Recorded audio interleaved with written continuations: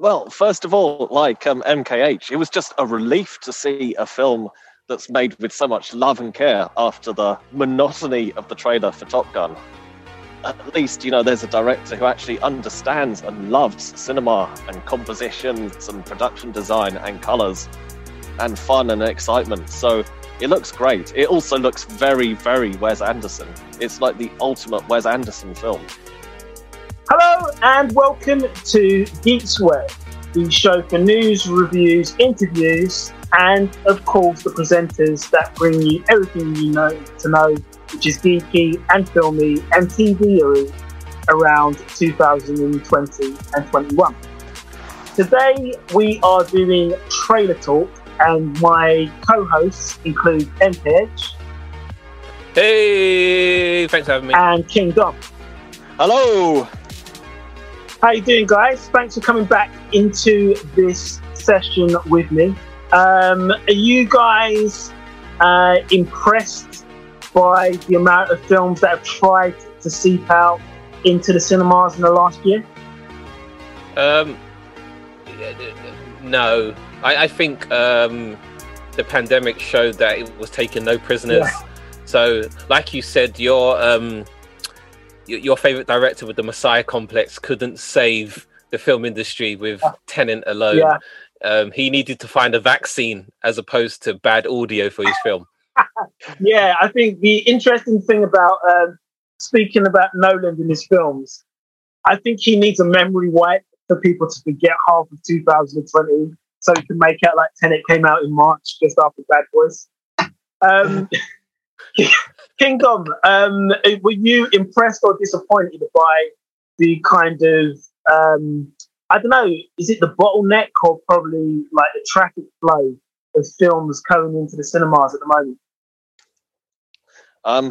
I'm not surprised. I am a little disappointed, but after Tenet underperformed and we should qualify that by saying it still made many millions of dollars, but it underperformed by the standards of a Christopher Nolan blockbuster, and it underperformed by what was needed to get other films to follow suit and go back in the cinema. Yeah. So after Tenet underperformed, it was inevitable that other films were going to be shelved again, like the James Bond film, or they were going to be put out on digital, like Mulan. And I'm not saying Mulan is necessarily a film I was personally looking forward to too much, but it is like a tentpole movie that would have got people back in cinemas. Yeah. So it's disappointing, but inevitable. I mean, the films that were released this year, which I saw in the cinema, included Cats and Dogs 3. So we're really talking about the barrel scrapings that made it to the cinema. I didn't even know there was a Cats and Dogs 2, to be honest. But I think the last year has been a strange concoction of slightly new releases, indie filmmakers having a punt with when there's no other films at the cinema, and some old films being re-released. So with it, I've just looked. So sorry to cut you off. I just wanted to say I've looked at like the budget and box office for Tenet. I don't even think it broke even. So that must have been a massive punch to the ego of Mr. Nolan there. Not that I'm happy about that, but I just wanted to make that note. Yeah, I mean, I think with I would be surprised if Tenet has an extended run at the cinema unless he's on some kind of massive discount to keep his film in the cinema. So I'm hoping it's going to be like a really good film because I haven't seen it, but I've got high hopes. But we're going to take a risk. And we're going to try and predict again, as we always do, what films are worth watching and whether it's a cinema or an online release or giving it a miss again with 3 new films. So we are going to be saying a hello to an old friend from the Air Pilot Academy in Top Gun.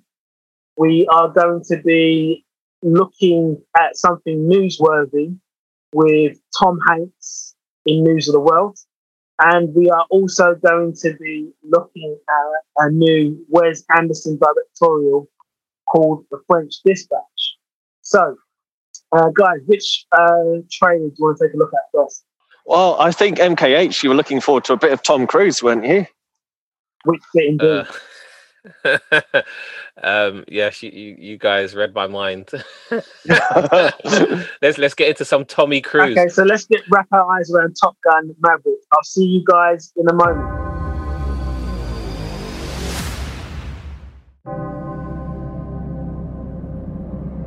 +30 years of service. Combat medals, citations. Only man to shoot down 3 enemy planes in the last 40 years. Yet you can't get a promotion, you won't retire. Despite your best efforts, you refuse to die.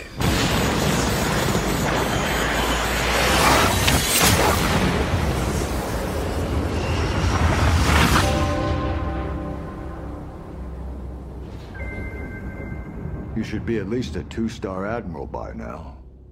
Yet here you are. Captain. Why is that? It's one of life's mysteries, sir.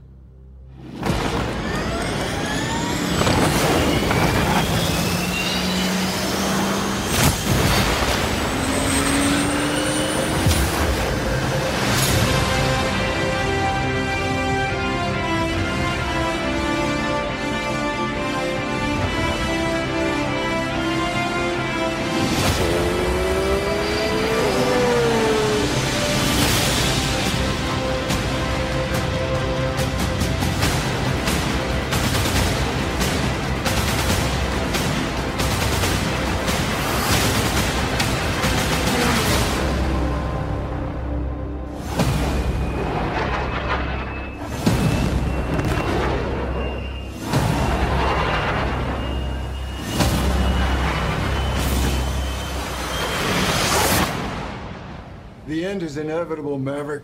Your kind is headed for extinction. Maybe so, sir. But not today.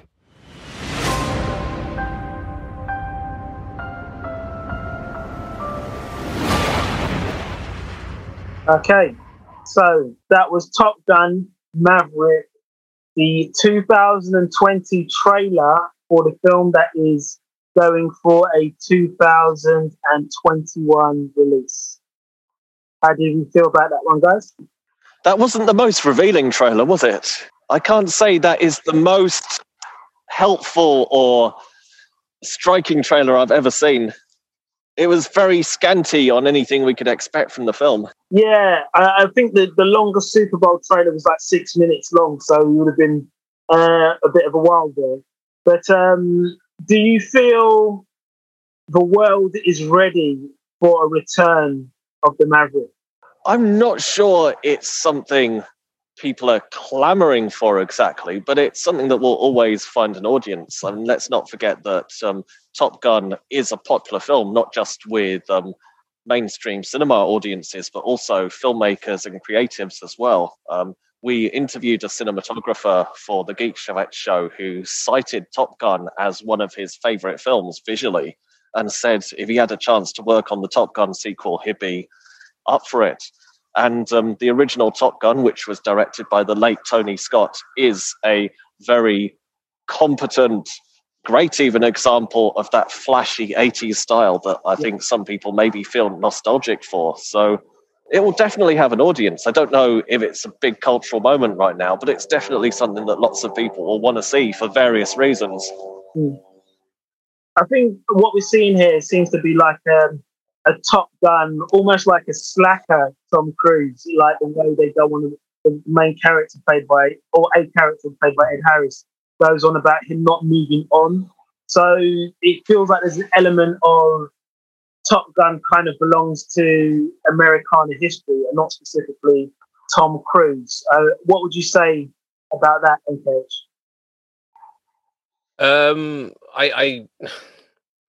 I found it quite weird that he didn't move up, but I guess he has to stay around the men somehow. He's rub shoulders with the dudes. You know what?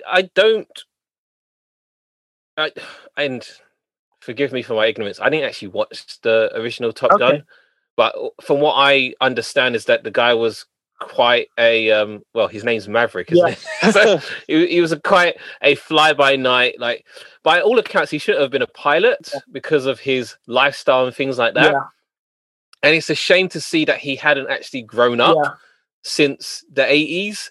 Maybe they should have like just discharged him. Maybe he sounds like too much of a loose cannon to be flying around planes. And also, was Tom Cruise really flying those planes? So it looks like he was actually flying those planes for real. There's two things I want to get into about that. For somebody who hasn't come up with the Top Gun mythology, I think the issue about Top Gun was it was ballsy, it was bravado, and it was ultra macho, and it was muscly men in planes, which had its own kind of action film genre.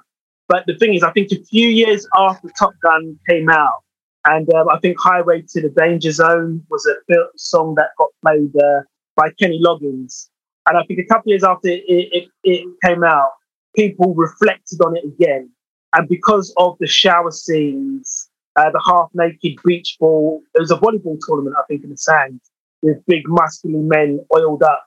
People started to notice the camaraderie between Maverick and a couple of the other male characters. I think a lot of people started to look at the homoerotic undertones of the film. So Top Gun kind of began to represent something else. I'm not sure if they're going to establish anything with characters of different gender this time around, but certainly Top Gun had its limitations in terms of CGI and special effects, even though they had probably the top level stuff in the 80s. And I think now they can make it look like Tom Cruise is flying a plane and doing a lot more than he was the first time around. So I think the technological and the sociological doorways are wider now for this film. I don't know, because Tom Cruise is a guy that actually flew the helicopter in the latest Mission Impossible. Oh, that's true. So I don't know. That's why it looked like he was really flying that plane. It could be a simulation, but then again, I don't know how those planes work. But if it's Tom Cruise, I mean, I think he shut down. Don't forget, he's the guy who shut down Trafalgar Square in central London, so he could to have a helicopter land. So yeah, I really do. So if like, obviously all jokes about the homoeroticism aside, if he has actually flown that plane, I respect him greatly for that. But I still don't think this is a film people are clamoring for, because as we've seen, all these drone strikes and things like that in the Middle East doesn't make for great patriotism. And also, America's not fighting another war at this point in time. So why do they need a pro-army film to be released? I think MKH makes a good point there. The first film was very patriotic to the extent that the US Navy latched onto it and had recruitment booths outside the cinema to sign people up. They'd just seen Top Gun. We're in a completely different climate now. There's a lot more skepticism about the military after various foreign policy misadventures, and who knows whether the film will take that on board overtly or maybe tacitly, or whether they'll try to ignore that. Who knows? Let me quickly read the synopsis. It says, Pete Maverick Mitchell keeps pushing the envelope after years of service.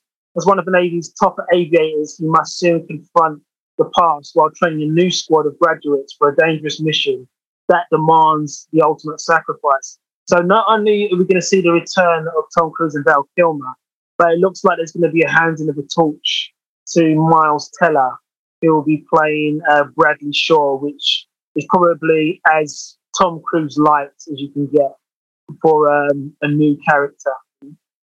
Oh my goodness. Is there a more punchable face than Miles Teller? I think what we're dealing with here is an Indiana Jones 4 situation where they tried to pass the torch and everyone decided they actually didn't want the torch to be passed to Shia LaBeouf. And they took out their massive hose and put out the torch themselves. No torches will be handed here. And the way that he put Miles Teller's character into Top Gun folklore is he's going to be playing Lieutenant Bradley Brewster, that's his code name, Bradshaw, who's actually going to be the son of Maverick's late partner in the air, Nick Goose Bradshaw. So it's obviously going to be some father-son conversation moments going on there. Yeah, probably topless in the bunks. It's kind of gross. You just put me off the film even more now. The film's got a $152 million budget as well. So, I mean, I don't know why I threw that in there, but is this a film that we should risk our lives to go to the cinema for, wait for it to come out online, or just give it a miss because we've probably seen too much already? I'm going to give it a miss. Okay. I won't be seeing it in the cinema. I might see it if it flops onto Netflix at some point. Flop being the Give it a few minutes. For me, myself, I've seen a lot of Tom Cruise films, and Top Gun isn't the one that sets my heart racing sort of thing. I think I've got more of an affinity to things like Risky Business and perhaps I'm trying to think of some of the stuff. Cocktail? Yeah, Cocktail as well. That's that one. Yeah. So I think Definitely. maybe this kind of military industrial complex film is not quite for me. So I'll give it a miss because I'm just not sure if I want to see him in the air, in the airplane. I don't find it as fascinating. And we've got Mission Impossible now for that. So Yeah, you've heard it here first. Keep the homoeroticism quite overt, okay, Tom Cruise. This macho disguise in it. Actually, what I will say, I recently just stumbled upon Tom Cruise and Jack Reacher. okay, That is actually they're quite good films. yeah. Like it didn't get much hype, but I was like, oh my goodness, this is actually quite good. Him doing the sort of the love child of Sherlock Holmes and John Watson. Yeah. And there was a bit of a pushback on him being Jack Reacher as well, because I think the original Jack Reacher is supposed to be about 6'6" or 6'7", and people were saying that he didn't have quite the stature. But I think he's definitely turned that into a reputable franchise as well. That's pretty good. I liked it. Okay, so I think for the three of us, that aggregates as a give it a miss. So we're sorry, Tom, and the American. What do they call them? The American pilots, not naval. The American flight industry, whatever you want to call it. We apologise to the American whole flight Airways industry. I know. American Airways, we hate you. Yeah. Let's take Delta, American get out of Airlines. Yeah. So it looks like Top Gun Maverick is a give it a miss. That's our voting for that one. So we're going on to our next one. So Dom, I'll leave it to you to choose which of the two left you want to go for. Well, I feel like after all the machismo of Top Gun, maybe we should have a French Dispatch. Okay, cool. That's our Foreign Legion exit. So the French Dispatch is next year's film and the next project by the director Wes Anderson, who's quite famous for making the Fantastic Mr. Fox. So over to our trailer view right now. It began as a holiday. Eager to escape a bright future on the Great Plains, Arthur Howitzer Jr.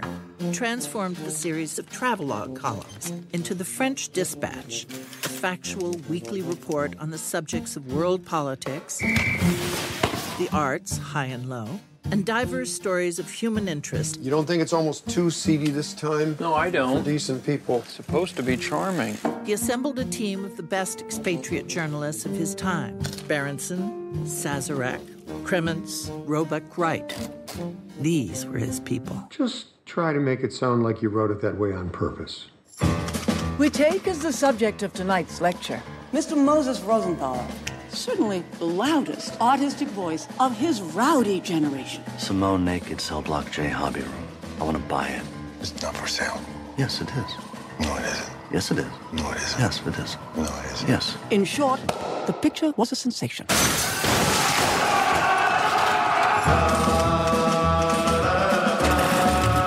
The kids did this. Obliterated 1,000 years of Republican authority in less than a fortnight. What do they want? Freedom. Full stop. I'm naked, Mrs. Kremens. I can see that. Lieutenant Nescaffier. He is the great exemplar of the mode of cuisine known as police cooking. The aromas of the kitchen cast a spell, which was to be mortally broken. As you know by now, we have kidnapped your son. Oh, shut up.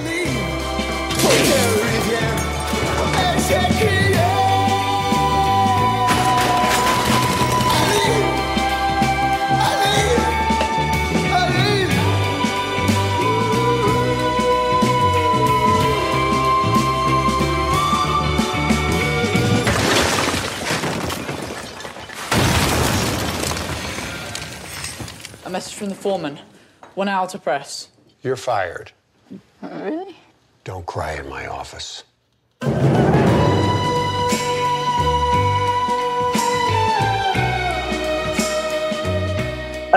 What are your thoughts on The French Dispatch? Initial thoughts, I had no idea what was going on, but I liked it because it was not just an arty film, it was an arty film. And that type of stuff intrigues me. There's a bit of comedy in it. There's a lot of thought put into the set design, the music they're using, the lighting, every technique that a great film director was taught was possibly employed in this film. Also, I was a bit skeptical about the diversity of the cast, but whatever. I think that can be put to the side because of it looks like they've put a lot of effort into this film. Also, I'm pleasantly surprised that they weren't speaking French. I was thinking, oh, am I going to have to read subtitles? But yeah, it was English, so that's nice. Okay, well, I'm glad that title didn't mislead you. The quick synopsis is The French Dispatch brings to life a collection of stories from the final issue of an American magazine published in a fictional 20th century French city. And some are saying that the film is a love letter to journalists set at an outpost of an American newspaper, and it's centering on 3 different storylines. But this feels like something that has not only brought the Wes Anderson family, it seems, of filmmakers to get back together again, it seems. But it seems like a film that Wes Anderson's been graduating towards. So, King Dom, what do you feel about what you've just seen in that trailer? Well, first of all, like MKH, it was just a relief to see a film that's made with so much love and care after the monotony of the trailer for Top Gun. At least, you know, there's a director who actually understands and loves cinema and compositions and production design and colors and fun and excitement. So it looks great. It also looks very, very Wes Anderson. It's like the ultimate Wes Anderson film. If you didn't know that was Wes Anderson, you would instantly recognize his compositional style and the actors from his unofficial stock company popping up. So it does look like almost the ultimate Wes Anderson film. Yeah, I mean, this is a platform for Bill Murray to kind of do his thing and obviously make sense in the world of Bill Murray characters. But we've also got Tilda Swinton, Adrian Brody, and Francis. Who've all been in his films previously. Exactly, so long-term collaborators. And obviously, this is a story actually co-written by Wes Anderson, Roman Coppola, and Jason Schwartzman. So, Hugo Guinness as well. Yeah, Hugo Guinness as well. So, MK, do you like the Wes Anderson formula for films where he likes to place his camera on a tripod, give it a 4x3 view with the depth of field and encounters in front of the camera? I mean, what do you think of the Wes Anderson formula for films? In honest truth, I haven't seen a lot of Wes Anderson films. I probably watched about 15 minutes of Fantastic Mr. Fox. Only because when it comes to stop motion animation, I'm more of a Wallace and Gromit fan.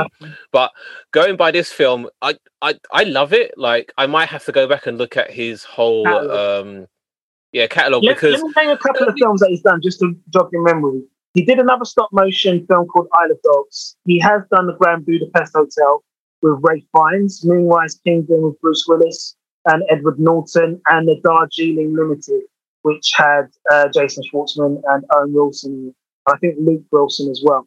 So did those films ring any bells? They ring bells, but I didn't go and watch those bells ring. What I was going to say, I like the color in this film as well. It reminded me of the bold colors used in Knives Out. Yeah. Also, I'm quite shocked that this film was set against a budget of 25 million. I thought they put a lot more money into it. Like, this is a very fiscally responsible director as well. I think that's something we can all get behind at the moment. Yeah. Yeah, I think what you've got with a Wes Anderson film is film sets, and I think the way he films, it appears that he's got locked shots. So there might be an idea of like there's certain sets he uses and reuses from scene to scene, like we saw in the Grand Budapest Hotel. There's like hotel set pieces in the foyer and the room. There's a couple of train set pieces in the carriages, and there's a couple of I think there's some prison set pieces as well. So essentially he seems to be doing a lot of internal shots a lot of the time, which seem to be like walk-on stage parts. It's almost very theatrical in that sense, or of the theatre, let's say. And when you look at a film's budget, that doesn't include the salary of the actors, does it? Usually the film's budget includes the salary and even the distribution of it as well. So the market that is budget, nuts. Yeah, it is.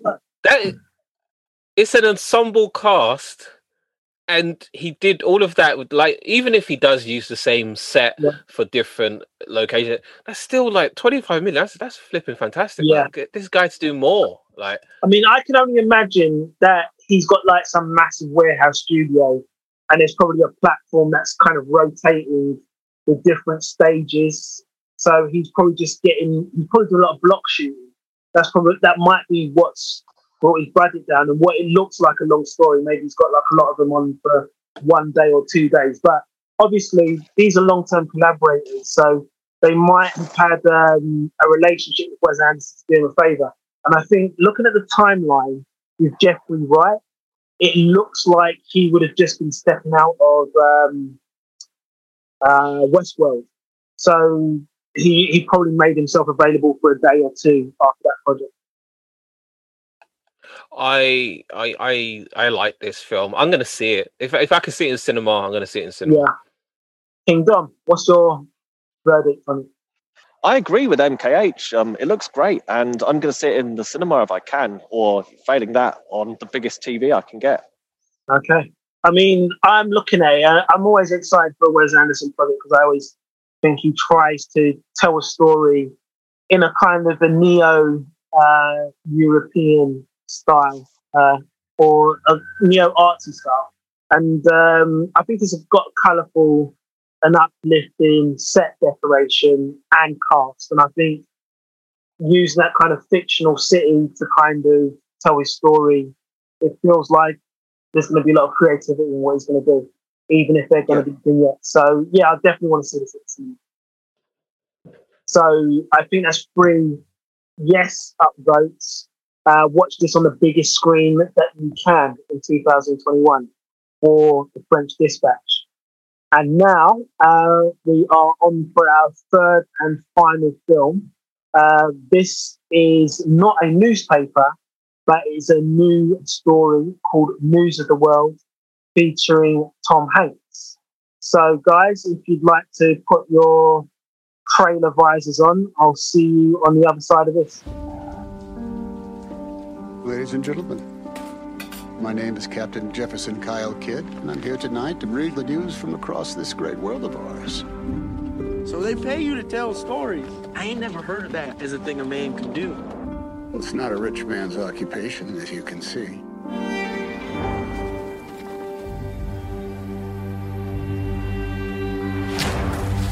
Halt! Stop! Stop! I'm not gonna hurt you! Do you understand English? Dog, jeg kan godt, Friend. It says your name is Johanna Leonberger. Indians took you when they attacked your family 6 years prior.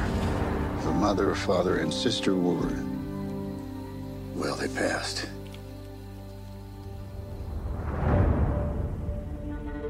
she's got family down in Castroville.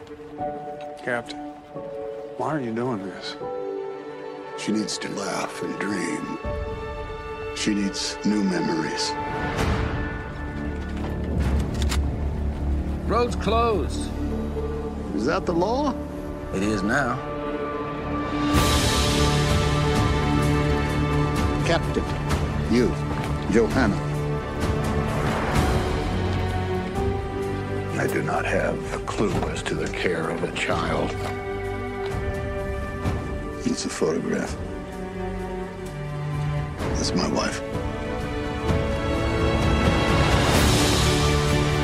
You can certainly handle a horse. That there's a horse. Horse. Captain. Captain. Make no mistake. Captain. Word is she's that captive out of Wichita Falls. What do you want? How much you want for her? This child is not for sale.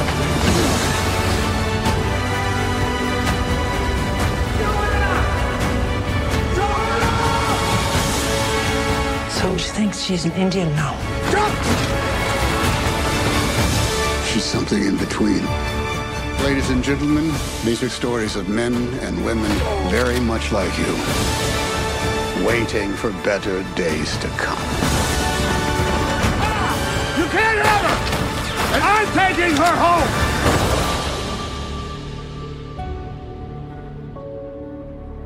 That was the trailer for News of the World.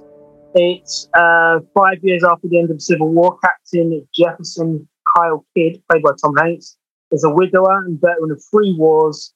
He moves from town to town as a non-fiction storyteller, sharing the news of presidents, queens, glorious feuds, and devastating catastrophes.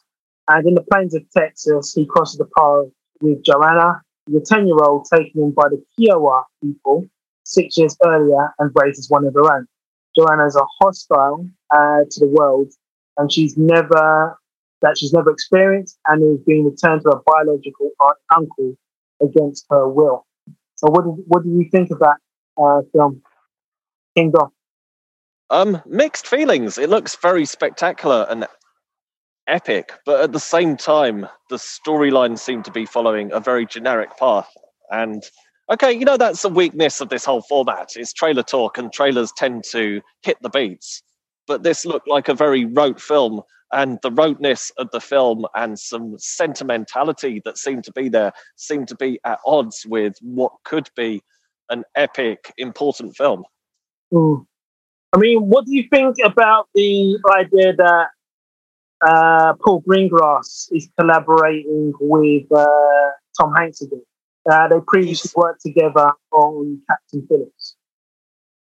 They obviously work well together. I must say, if I didn't know the director was Paul Greengrass, I would never have guessed from the trailer. If you think about the Paul Greengrass style from Bourne, or even his great non-fiction film, United 93, I mean, it is fiction, it's fictionalized, but it's a dramatization, United 93. What we associate with him is the handheld camera, the very rapid cutting, and a very kinetic style, and this didn't have any of his usual style. And also it looked worryingly sentimental in places, which is something I never associate with Paul Greengrass. So it doesn't look characteristic to his usual style of filmmaking, even if it's a bit more epic and probably higher budget. So I'm a little bit worried about that. Tom Hanks looks professional as always. MKH, what's your experience of the trailer that you just saw? What are your thoughts about? My heart did drop a couple of times. I thought, oh my goodness, is Tom Hanks going in his Wilson bit again? And then I thought, oh my goodness, is this an anti-Native American film? Because obviously the Native Americans killed a... Yeah, I was like, oh my god, what type of messaging is being sent out in this film? And then it went into the stereotypical, okay, man with possibly a broken soul gets it back by taking care of a tiny human, but they can't communicate through a common language, but they communicate through the art of shared experience and love and all that type of crap. Do you think the performance will be better than the volleyball? I hope so, but then again, she's speaking less English words than the volleyball, so you don't know. Because I just read up this little girl is a German girl. She was born in Berlin, and they say this is introducing Helena Zengel, but she's been in lots of German films before this. They're saying they're introducing her to the English market, basically. And like Dom has already said, they spent a great budget on this, and it doesn't actually say the budget. I can't find the budget on there. And I don't know if that's enough for me. Again, Tom Hanks is Tom Hanks doing his same old like emotional depth and things like that. And basically, like, acting the hell, like, Tom Hanks has got to the point where he acts for everyone else on screen, no matter how little words they're given in the script. He just acts for everyone, and I don't know whether that's enough for me to go and see. I love how you like reduced the concept of emotional depth in acting to kind of grunt. Hey, I mean, it works. It works. Remember when the weird thing is, I know exactly what you mean. And you remember in Captain Phillips where the Somalian guy says, "I'm the captain now," and Tom Hanks says, "Yeah, you're right. You are the captain now." Yeah, that's all Tom Hanks needs to do. So I feel that this film, for me, when I looked at it, it reminded me for some reason of True Grit. Not the old version of John Wayne, but the new one with Jeff Bridges. In terms I get that. old disgruntled curmudgeonly male teaming up with young girl on a trip across the wild terrain of America. It seems like there might be an interesting side story with the whole premise that he's a person who literally reads world events to random people for money across the United States. But it does feel a bit hokey, sentimental that he has to play this kind of adopted father who's going to literally protect a young girl against the elements, even though she was probably quite happy being brought up by the Kiowa people originally. But I think there might be this idea of understanding culture, or the way culture used to be in American, and civilization as well. That might be one of the sentimental premises that's on the table. Also, what type of messaging are they trying to send by having a blonde hair, blue-eyed little pale girl? Is that to make us more emotionally attached to her? Is there any other type of woman or young girl that's worth rescuing from the That's what I'm saying. outbacks of America? What are they trying to do? So I just read Netflix has the international distribution rights for this. So it's not actually coming out in cinema. I thought it was coming out in cinema. Okay. I was mistaken. Netflix doing big things as usual, and they might have bought the rights for it because maybe they don't have confidence that this can make a cinema release.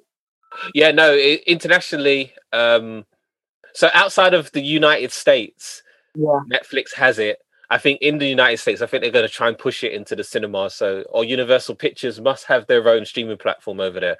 Yeah. But in China, also it's going to be streamed digitally. This was due out this was due out for Christmas, as the trailer indicated. Yeah, so it'll be out before the end of the year. It's a nice little Christmas movie while you're isolating by yourself, or quarantined by yourself, or locked down by yourself, to like watch something that will make you want to definitely jump out of your window, maybe. I don't know. Have we got to the voting part yet? Yeah, okay. I feel like we should. Yeah, get you out of your misery. Yeah. King Dom, what's your opinion on this film? Is it worth a look at cinema on a big screen? Wait till it comes out online, or give it a look? Well, apparently we won't get the chance to see it in the cinema, according to MKH. I'm not too disappointed about that. I don't think I would have risked my life to see it at the present time.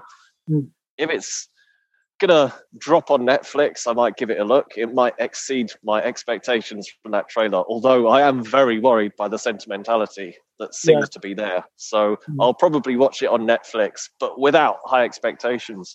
Yeah. MK. Actually, no, I'll step in before MK gives its final word. For me, this looks like a Christmas film that's only worth watching at or around Christmas. Almost a bit like James Stewart's It's a Wonderful Life.